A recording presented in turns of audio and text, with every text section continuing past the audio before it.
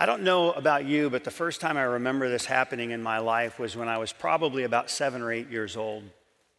And I had a friend that lived across the street. His name was Milo. And he's the only guy, by the way, that I ever knew with that name. And Milo, great guy, huge sports fan. Milo knew every player, their stats, from the Detroit Tigers, from I think the time the Tigers were actually organized as a ball team. So he loved sports, loved to play sports, and Milo and I were good friends growing up.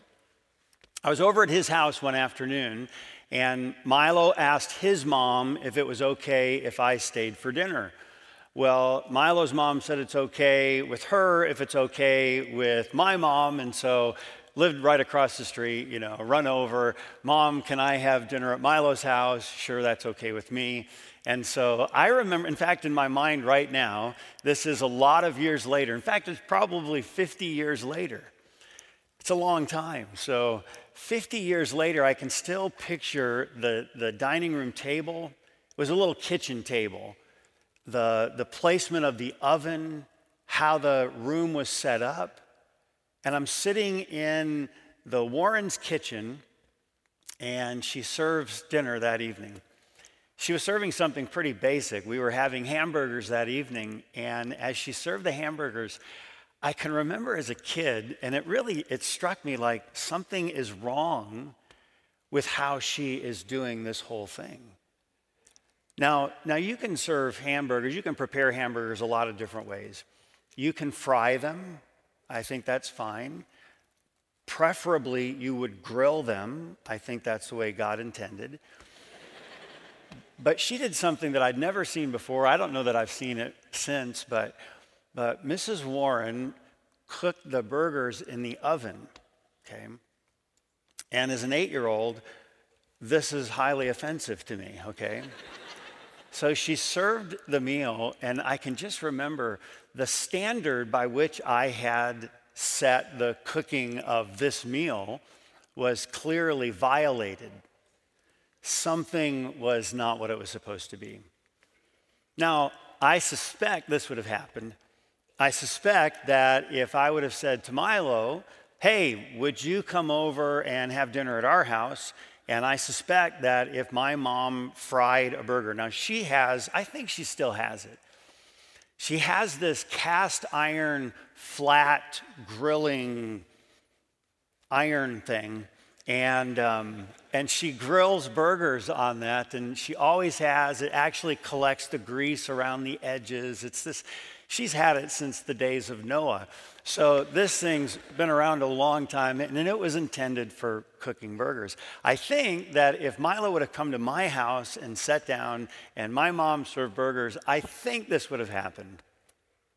I think he may well have said, she's not cooking the burgers the right way.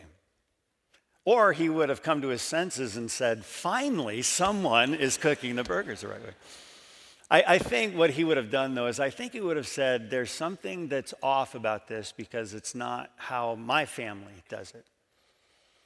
So tonight, we're going to have, for lack of a better expression, we're going to have what we're calling a call to worship.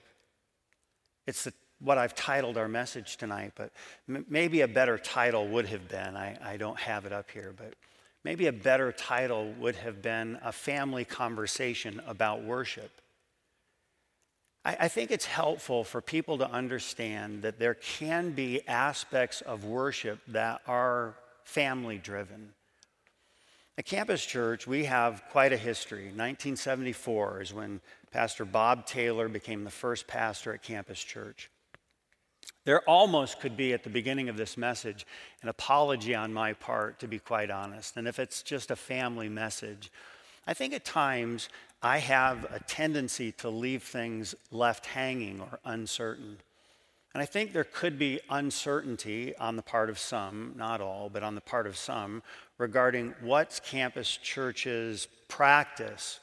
How does the family address the matter of, and this is not a surprise that we would talk about this now, but how does Campus Church handle the matter of applause in a service? So rather than wait till the end of the message, which is kind of how I organize my thoughts, to say, I'm going to preach this whole message and then I'm going to say, this is what we do with applause. I'm going to say what we do with applause, and then I'm going to give a call to worship. The apology, in a sense, could be that there has been, on the part of some, uncertainty. Maybe not on the part of most. I think at times on the part of some, there is a family way to do certain things, like your church family, the church family you grew up in. It would be interesting if we just asked our own pastoral team, what's your history as it pertains to worship?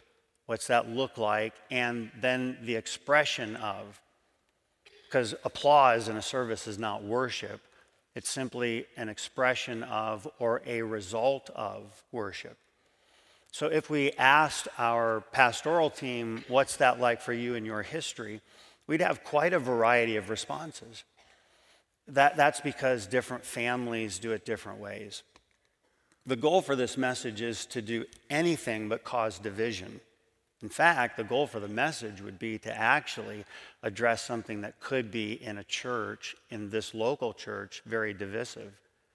And that's never God's intention with anything that the church does. We'll address that a little bit further later. So the purpose, of course, of the message is to say, well, Campus Church historically and practically and currently asks for people to have a silent response. Sometimes people say amen. Sometimes people just like, wow, thank you, Lord. But our request as a church is that we not applaud. And it's not because it's a moral matter. And I think that's extremely important for us to understand. Now, sometimes people can say, well, if it's not a moral matter, then why not? Hopefully, we'll address that a little bit further as we walk through this message as well. So a call to worship. So, forgive the how do you cook a hamburger illustration, but the whole idea is there are different ways and different approaches, and not that one's right and one's wrong. Some could be better than others, but honestly, when you talk about the morality of it, there is not something attached to that specifically. Following the Reformation, there was a desire to not allow the church to define what is worship. We get phrases like sola scriptura, the scriptures alone, or only by the scriptures. Those are good phrases and good desires. So we got these confessions, the Westminster Confession, the Baptist Confession of, I think it's 1689. We had these confessions because there was this desire after Luther says, wow, what is the church doing? The church has no scriptural authority to do that. They're teaching things that are beyond the realm of Scripture. So hey, let's look and see what does Scripture say, and we will confess these as the truths of Scripture. In what we refer to, again, I'm not pointing to this as the absolute, but I'm wanting to point to it as at least a recognition of what did churches say constituted worship. So that 1689 Baptist Confession, in the paragraph that's under the section of religious worship and the Sabbath day, here's what the first paragraph says. The acceptable way of worshiping the true God is instituted by himself, and so limited by his own revealed will that he may not be worshiped according to the imagination and devices of men, nor the suggestions of Satan under any visible representations or any other way not prescribed in the Holy Scriptures. Okay, so pause here for just a minute. What they're saying is that we don't get to say, I'm going to worship God any way I want. Please know, applause is a separate issue from this. So don't confuse the fact that he's saying that this is not prescribed by Scripture. Don't get ahead and don't make a connection that we're not trying to make. Okay, so what they are saying is scriptures are the place where we need to find and define what is biblical worship. That same confessional goes on and it says this in paragraph 5. It starts to say these things are absolutes in worship. The reading of the scriptures, preaching, the hearing the word of God, teaching and admonishing one another in psalms, hymns, spiritual songs, singing with grace in our hearts to the Lord, as also the administration of baptism, the Lord's Supper, are all parts of religious worship of God to be performed in obedience to Him with understanding, faith, reverence, godly fear. The point of these historical confessions that it's trying to make is that our formal worship must be defined by the scriptures. We are not the ones who say, well, let me tell you, I want to worship God like, well, there may be some room for that, but not outside of the realm of Scripture. So it's our starting point, sola scriptura, by the Scriptures alone. Prescribed aspects of worship are revealed all throughout Scripture. But as we consider this topic, we understand that worship is a response of the heart that is informed by the mind and focused on God. There is clearly a heart aspect to our worship, and if that's removed, if something's broken, if something's off, if something's defiantly wrong about my heart, then no matter what I do for worship, it also is broken. So what is worship? Well, there's a heart aspect to it. There's a head aspect. In other words, I have to think accurately about God as it pertains to my worship. And then there is something that actually becomes this sole focus on God and then the outpouring of the same. Worship is never about me. Let me say that again. Worship is never about me. Hence, it's never about you. That's not our focus when we come together. So we may, in a sense, sit around someone else's table, but when we do so with an understanding that even this is not about me. There is something collective now, congregational, about how we're gathering together for worship. We know worship is far more than something we can simply do. For example, you can do a lot of things when your heart isn't in it. So how many of you, I can mow the lawn. I can remember as a kid, hey, go out and mow the lawn. It's fall right now. I grew up in Michigan. In fall, we have lots of leaves. I can remember my dad saying, Jeffrey, get out there and I want you to rake the yard. Oh, man, I want to do anything except rake the yard. Can I rake the yard, even do a good job at it, if my heart's not in it? And the answer is yes. Why? Because I liked to live, okay? So if my dad said, get out there and rake the yard, my heart might not be in it, but my back is, okay? And hence not my backside, okay? So I'm gonna go rake the yard. Can I do homework if my heart's not in it? Can I teach effectively? Can I work at Chick-fil-A and say my pleasure if my heart's not in it? And the answer is, yeah, you can do a lot of things, even though your heart may not be in it. But there's something you can't do if your heart's not in it. You cannot worship God.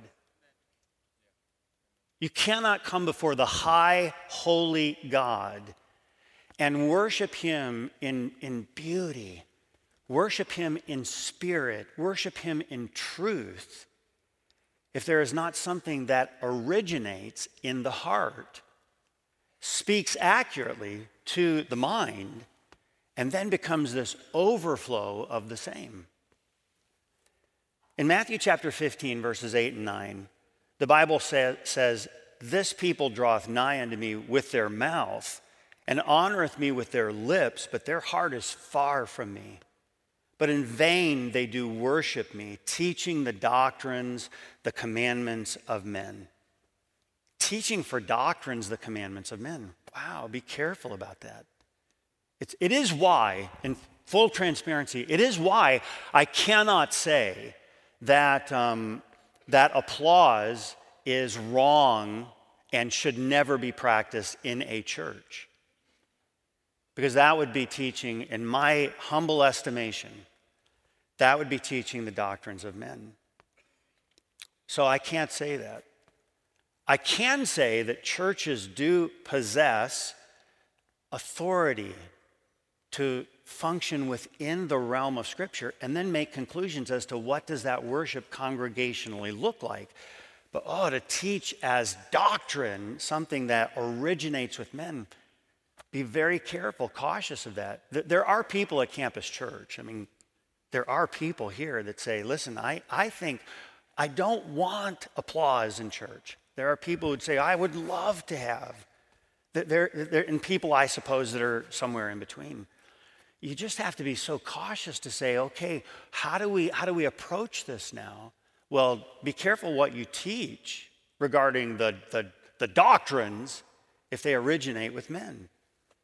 The word vain, the people draw nigh me with their mouth, honoreth me with their lips, but their heart is far from me. But in vain they do worship me.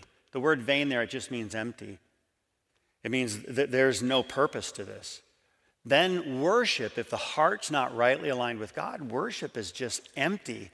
It's going through the motions, but there's no true worthship of the recognition of God. John chapter 4, verse 23, Jesus is talking to the woman at the well.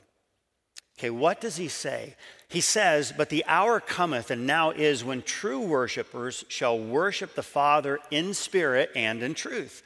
For the Father seeketh such to worship him. God is a spirit. They that worship him must worship him in spirit and in truth. We've addressed this already, but clearly it doesn't mean we worship detached from our bodies. We worship him in spirit and in truth. No, our bodies are a part of us.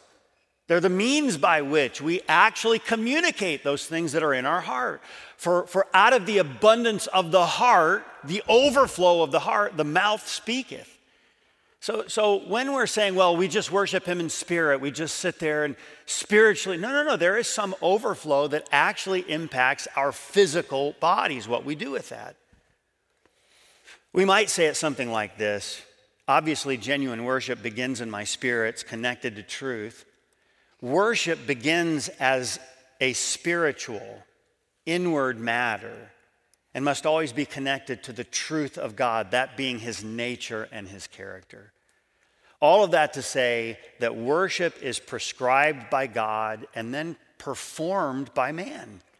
Now, does God detail every aspect of our worship? Well, it tells us those things that are absolutes. Scripture gives us those. So we know there are things that if you're going to worship, this has to be a part of. For example, Matthew 28, 19 and 20. Go ye therefore, teach all nations, baptizing them in the name of the Father and of the Son and of the Holy Ghost, teaching them to observe all things whatsoever I have commanded you. And lo, I'm with you always, even unto the end of the world. Amen. Acts chapter 2, verse 42. This is it'd be foundational regarding our worship of God. And they continued steadfastly in the apostles' doctrine and fellowship and in breaking of bread and in prayers. Vitally important to what's the church supposed to be doing. Colossians 3:16, again, a directive, a letter, an epistle written by the Apostle Paul through the clarity, the words of the Holy Spirit given to this church, giving them instruction for worship. Colossians 3:16, let the word of Christ dwell in you richly, in all wisdom, teaching and admonishing one another in psalms and hymns and spiritual songs, singing with grace in your hearts to the Lord. So we know then that there are some predetermined, some matters of worship prescribed by God. They transcend culture and personal preference. These are the absolutes. They're the non-negotiables. So are there some aspects of worship that are negotiable? Of our form. Our content is established, and again, we'll touch on that in a moment. But our form, are there some variables? Do we have some room for I don't know, some variety in our form? Yeah, we do. Okay, so what areas might that touch? This is not exhaustive, a couple things that I jotted down. First of all, frequency of worship. Frequency. Okay, here at Campus Church, we worship congregationally, collectively, we do so through Bible study groups on Sunday morning. That's oftentimes more instructional. We do so through what we call our worship service Sunday morning when we all gather together. We meet again on Sunday night. Tonight we're gathered, we're assembled on Wednesday night. Is that the only way you can do it? And the answer is clearly no. Clearly no. I don't mean to, I don't want to be negative about anyone's form of worship, but I'm telling you, I have no conviction that the church has to meet Sunday morning twice, Sunday evening once, Wednesday night once, and maybe throw in a Bible study throughout the week just for good measure, okay? The early church, they typically, from what we understand, they were meeting daily from house to house. We get the sense that they met on the Lord's Day, this day that now is established under the new covenant, that the church collectively established themselves as this place of worship. And we even historically, we have evidences that they established these locations of worship. Well, you know, as a church today, we don't meet daily. As a church, we have our schedule. What if Campus Church said, we're no longer going to, please don't be silly or certainly immature about this, but what if Campus Church said, we're no longer going to have Bible study groups? We're not doing that. There would be some, I suspect, that would just say, now what's going to happen? This is terrible. We're not going to have Bible study, a Sunday school? What churches don't have Sunday school? But quite frankly, if you take the history of the church, Sunday school is somewhat of a modern invention. I mean, some would ascribe that to Moody. Some would say that, listen, there were so many children and many of them orphaned that they said, listen, the church can help educate these children, and what better place to nurture and raise them up in the ways of the Lord. I am not interested in getting rid of our Bible study groups, but they're not an essential aspect of what's been prescribed by God. So can there be some variety and frequency? Some of you probably have churches that have been part of your history that maybe they just meet Sunday morning. Listen, I can't say biblically that, that's so sad. This last Sunday, we didn't have an evening service. That's a newer invention of our, newer schedule, not invention, but schedule of ours. So boy, for years and years and years, there would have never been a time where we took a Sunday afternoon off. But we do so occasionally right now. I don't believe that's a sign of the times. Oh, so sad. Signs of the time. I don't believe that, okay? Do you know what I believe it is?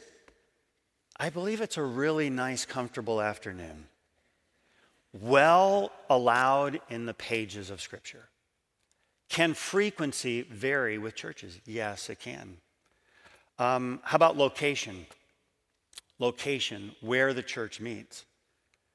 I think there has to be some components of church, and we don't have time to address this, but basically you have 2 ordinances, baptism and Lord's Supper. You have 2 offices, pastor and deacon. You have 2 obligations, evangelism and edification. Those are absolutes for the assembly of believers, for a church to be a real church. So you can't just get together and say, hey, let's do church. There is something that God's left for us that's organizationally important. But can that structure meet in all kinds of locations? Absolutely. Some of you have been in other countries where churches have no physical structure, but the church assembles. They sometimes meet under a shade tree, and I've preached in those churches. They sometimes clear out everybody's stuff, and I'm not exaggerating this. They sometimes clear out everybody's stuff from the mud hut and the thatched roof, and that's where church meets. And I've preached in those settings. Can location vary? Well, of course it can. What about dress? Who thought there would be the day when someone would stand in the pulpit of Campus Church untied, okay? Don't start applauding, okay? But who thought, okay, so is that one of those absolutes? And listen, this is a good illustration. Is it okay for someone to say, I want to wear a tie to church? Is that okay? Certainly. I'm not trying to point out someone or something, but is it okay for a person to say, I don't know, there's something about when I wear a tie to church, I feel like I am coming in an attire that allows me to more purely worship God. Seriously, praise the Lord. But do you have to wear a tie to worship God? Thank the Lord, no, okay?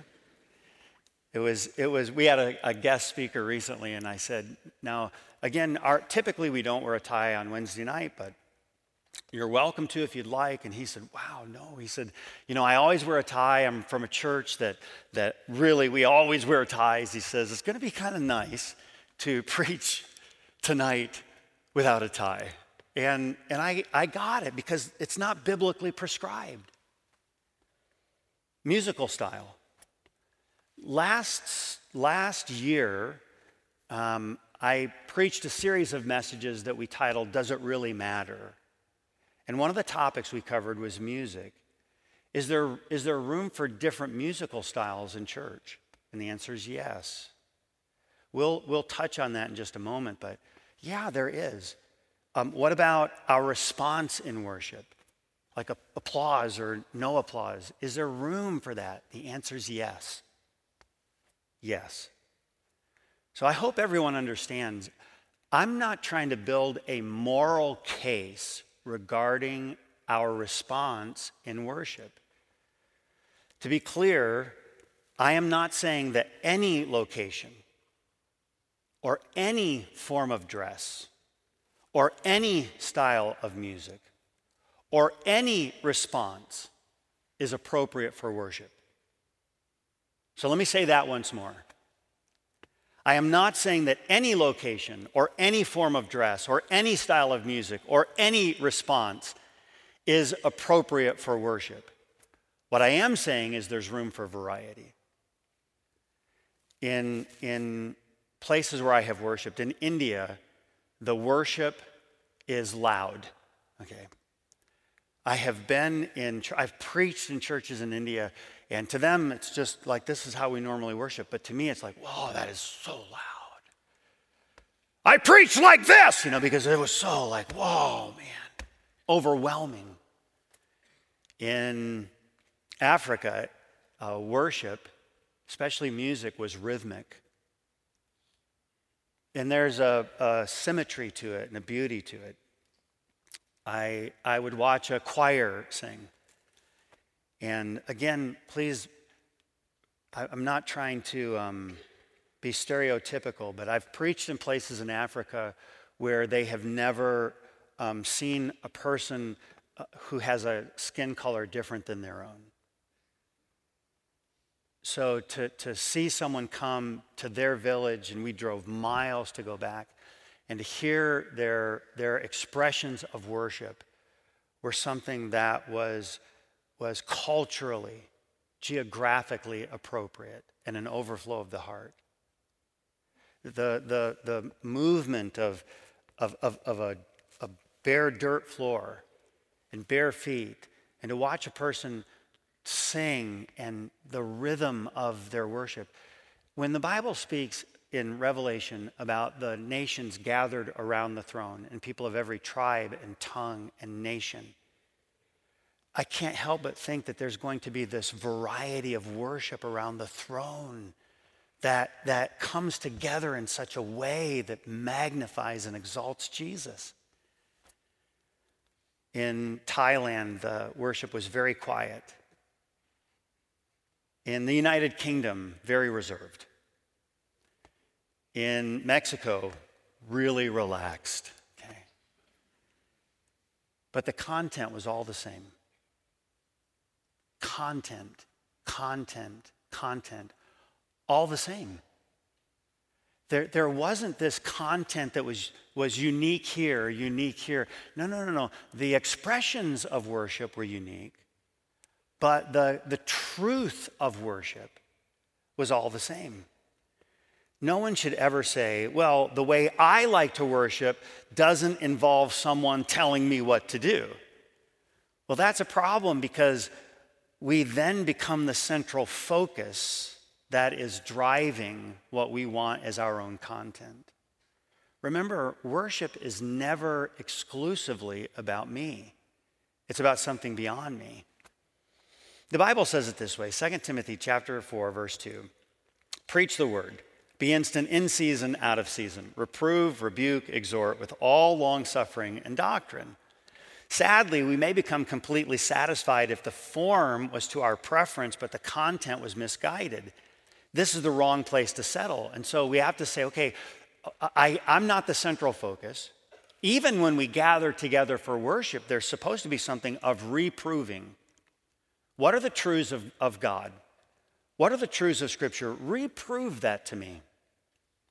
Rebuke. Reproving is like, okay, I'm setting this out there. This is, when we come to church, we're setting out, this is what's right. Rebuke. That's wrong. We sense, even as we hear the word of God, I'm not in line with that. I'm out of step with that. Rebuke. Exhort. Come on, you can do this. This is the way. Walk ye in it. Reprove, rebuke, exhort. And how? With all long suffering and with what? With doctrine, with the teachings of the Scripture. Our content should be driven by what God's revealed to us about himself. This includes his nature, his character, his work of redemption, his instruction for the way our lives should be lived that allow mankind to become accurate reflectors of the one who created us. And when content becomes our first priority, then form will have its proper focus. In fact, when content becomes our first priority, we can actually even give deference to other forms that the local family may have.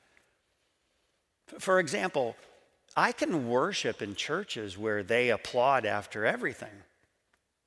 Man, I can worship without any, check in my spirit. I can also worship at a place called Campus Church and do so without the audible, the responsive sound. Why? Well, because to me, there is something about content that is supposed to be supreme and then puts other lesser things in its rightful place. So what does the Bible say? If there's room for negotiation on our forms of worship, what's the Bible say actually about applause? There are about a dozen times that the Bible references applause in Scripture. So I'm not going to show all of them, but they basically all say the same thing. Let's look at a couple of them quickly. 2 Kings chapter 11, verse 12. And he brought forth the king's son and put the crown upon him and gave him the testimony. And they made him king and anointed him. And they clapped their hands and they said, God save the king. Well, this is some opportunity for celebration. It's like, whoa, hey, God save the king. And the people applauded.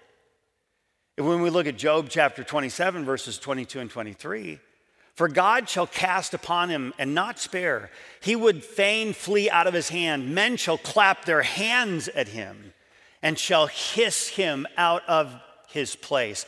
This was an expression of contempt or anger against God. And clapping is part of this expression of, this hiss toward God, this smacking of their hands together. Psalm 47, verse number 1. Oh, clap your hands, all ye people, shout unto God with a voice of triumph. Here again we have this clapping as an expression of praise to God, this overflow of joy. Lamentations 2:15, all that pass by clap their hands at thee. They hiss and wag their head at the daughter of Jerusalem, saying, is this the city that men call the perfection of beauty? The joy of the whole earth. Here now we get clapping as this form of derision. this casting some sense of doom on the place and this contempt for the place. Isaiah 55, verse 12, for ye shall go out with joy, be led forth with peace. The mountains and the hills shall break forth before you into singing. All the trees of the field shall clap their hands. Again, we see hand clapping used as a means to communicate praise and thanksgiving. I'm saying all of that, I suspect, to address both groups who'd say, I would love to have, or I don't want to have. Well, you can't build a case scripturally, in my estimation, that says it is always right or it's always wrong. It's just another form of expression. So there are more biblical examples, but suffice it to say, you can't build a case biblically for or against. So can it be used in worship? Must it be used in worship? Can churches differ on its use? Can it be used? Here's some considerations. It should never be manipulated. Never manipulated. In other words, clapping is not part of worship. It's only a form of response. Some might say the way I worship is through... No. Actually, it's not. Clapping is only supposed to be in spirit and in truth. Well, that's worship, spirit and truth. And then clapping would just be a response to spirit and truth. I've been in services that are exactly the overflow of that. And I suspect you have as well. One of the first times on this campus, now Campus Church we rent facilities from Pensacola Christian College. So a couple of years ago, I think 3 years ago, Shane Lewis was preaching. If you were here as a student, you would remember the Bible conference. I was in attendance at that Bible conference, and one of the groups from PCC sang, Behold our God. There was such a spontaneous response to worship. And it was done in the form of applause. And we stood to our feet. And we worshiped God as the overflow of spirit and truth. I've also been in services where it's just manipulated. Where something's been sung, presented, communicated, and the power of what was sung was not this overflow of approval or of an applauding response. It was weighty, heavy. And then there's some attempt to manipulate, to insert a desire. And I think I can't judge motive, so I can't judge motive. But if applause in a service is ever intended to manipulate, it's not of God. It's a responsiveness that is a broken response. And then I would suspect that it actually inhibits or dampens the spirit of worship. It's never man-centered. In worship, I applauded all kinds of things. I think how many of you have ever been to a kindergarten graduation before? Ever been to one? I applaud for everything. Like the kids walk out, oh, that's so good, They say their ABCs, they're brilliant, I mean, I'm applauding everything. I've seen incredible, oh, that was incredible. And the only thing, you're at a sporting event and you see something happen and man, have you ever been someplace before where the unthinkable happens? I was actually at the game when Tim Tebow was playing for the Denver Broncos, and in the playoffs they beat the Pittsburgh Steelers. I mean, it was miraculous. Okay, I'm watching Tim Tebow the whole game. It's like, this is pathetic. This is terrible. This is like, oh, what in the whoa? He just scored a touchdown. Okay, man, and I'm all over the place. But in church, applause should not be because, man, he nailed the high note. Because now what I have done is I have shifted a focus from the one that the person is supposed to be magnifying, and the person has stepped into the magnifying glass.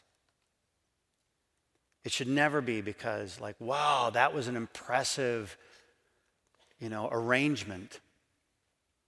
Or, ooh, the choir nailed it and they finished big and Paul. Now, where is the spirit and truth? Now what we're doing is we are recognizing there's place for recognizing giftedness. Lots of places. I mean, at a artist series, if you're a college student, you come, it's like, wow, there was something really impressive. Talent, ability, giftedness, hard work. Oh, we recognize that. Great job. But not in church. Applause in a service should never be connected to. To me, it's one of the hurdles that I have a hard time getting past here for us at Campus Church. Because we have so much in my mind. I can listen on any given day to whatever we present musically. And I can say, man, that's good. Some of it, like, wow, if it was just to be meditative and thoughtful, and do I applaud there? Do I not? If something was not done as well as it was last week, I probably should because we did last week. It should never be man-centered. Our response to worship must always remain focused on the one we came to worship. Never misplaced. A few weeks ago, in fact, at the beginning of the semester, I was invited to college chapel at PCC and shared some thoughts about Campus Church. One of the things that we addressed was, never misplaced. If I was sitting in someone's home and I don't know, I don't know how do they do it there. I would be really careful to watch what they do. The example I used in college chapel for many that were not there is I said, I walked into a home in Japan one time with my shoes on. And all the shoes are lined up by the door, and here I just go, walking in with my shoes on. And the people were gracious. They didn't say anything. They, you could see like, I thought, oh, they like my shoes, But it was misplaced. I was misplaced. I wasn't trying to be offensive. But in my home, it's okay. In fact, sometimes people come to my home and they start taking their shoes off. No, it's okay. It's okay. Misplaced. So I'd want to know that church, that group, that called out assembly. How do they do that? And then must it be used in a worship service? Our time prevents me from addressing that, but the answer is no, it doesn't have to be. We already know there are things that have to be part, but certainly some things don't. Let me conclude with this. There is something that all throughout the epistles, it is themed over and over and over again. Paul addresses it in major ways in Ephesians. He says, I therefore, the prisoner of the Lord, beseech you that you walk worthy of the vocation. That is your calling, wherewith ye are called, with all lowliness. Lowliness. Ooh, there's some sense of humility. Meekness. Strength under control. I can do this, but I don't have to. Long suffering. Patience.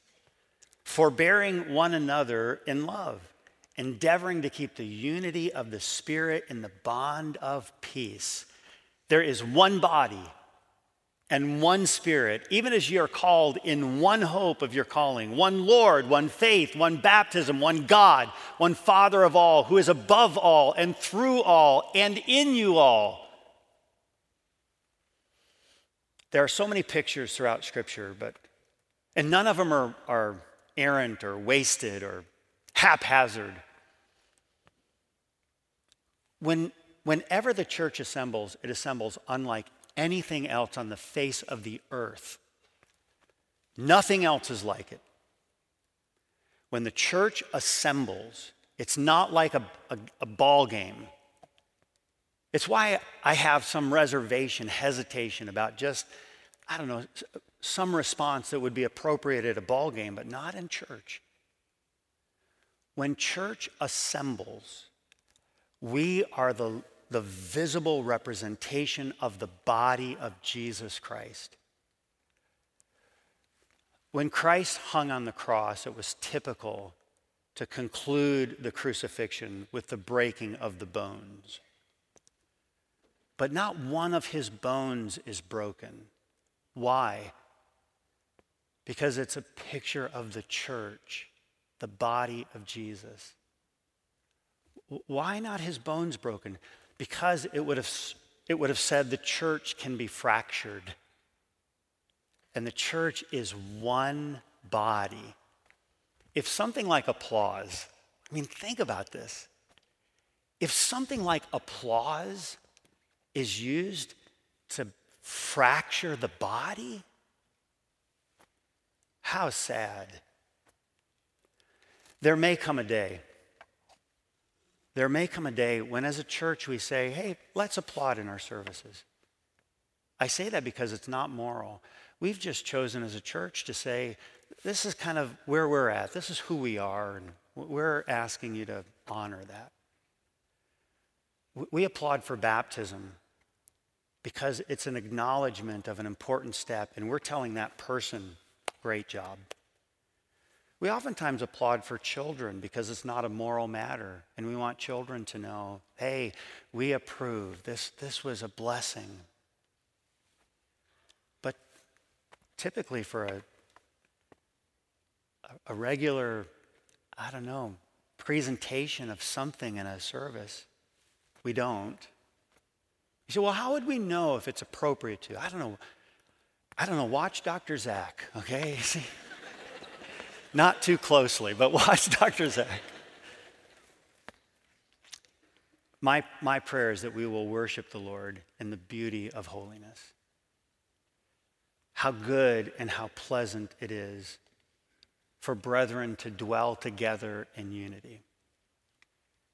It is like the psalmist said, the oil that flowed down over Aaron's beard saturated his garments.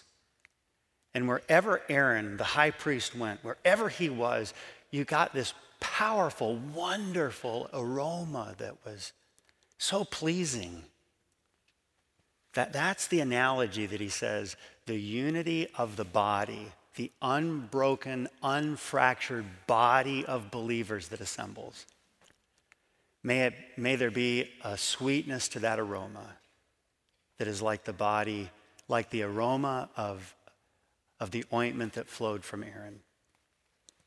Applause is one little thing. I suspect that there's a group of people that will be broadcast literally around the world that are right now seated in this room. And you're going to have all kinds of opportunities in churches to say, I wish we didn't do it that way. If you come down strong on that, I wish we didn't do it that way, make sure it's one of the essentials that's necessary for church. And if that doesn't change, find another church. But I would also say you'll find yourself in situations and in churches where they're going to do some things that's just like, oh, I wish it was this way. But it's just a matter of preference. May there be a sweetness to the aroma of your unity in that body that is typical of the unfractured body of Jesus Christ. May God bless us, Campus Church, with that spirit of unity.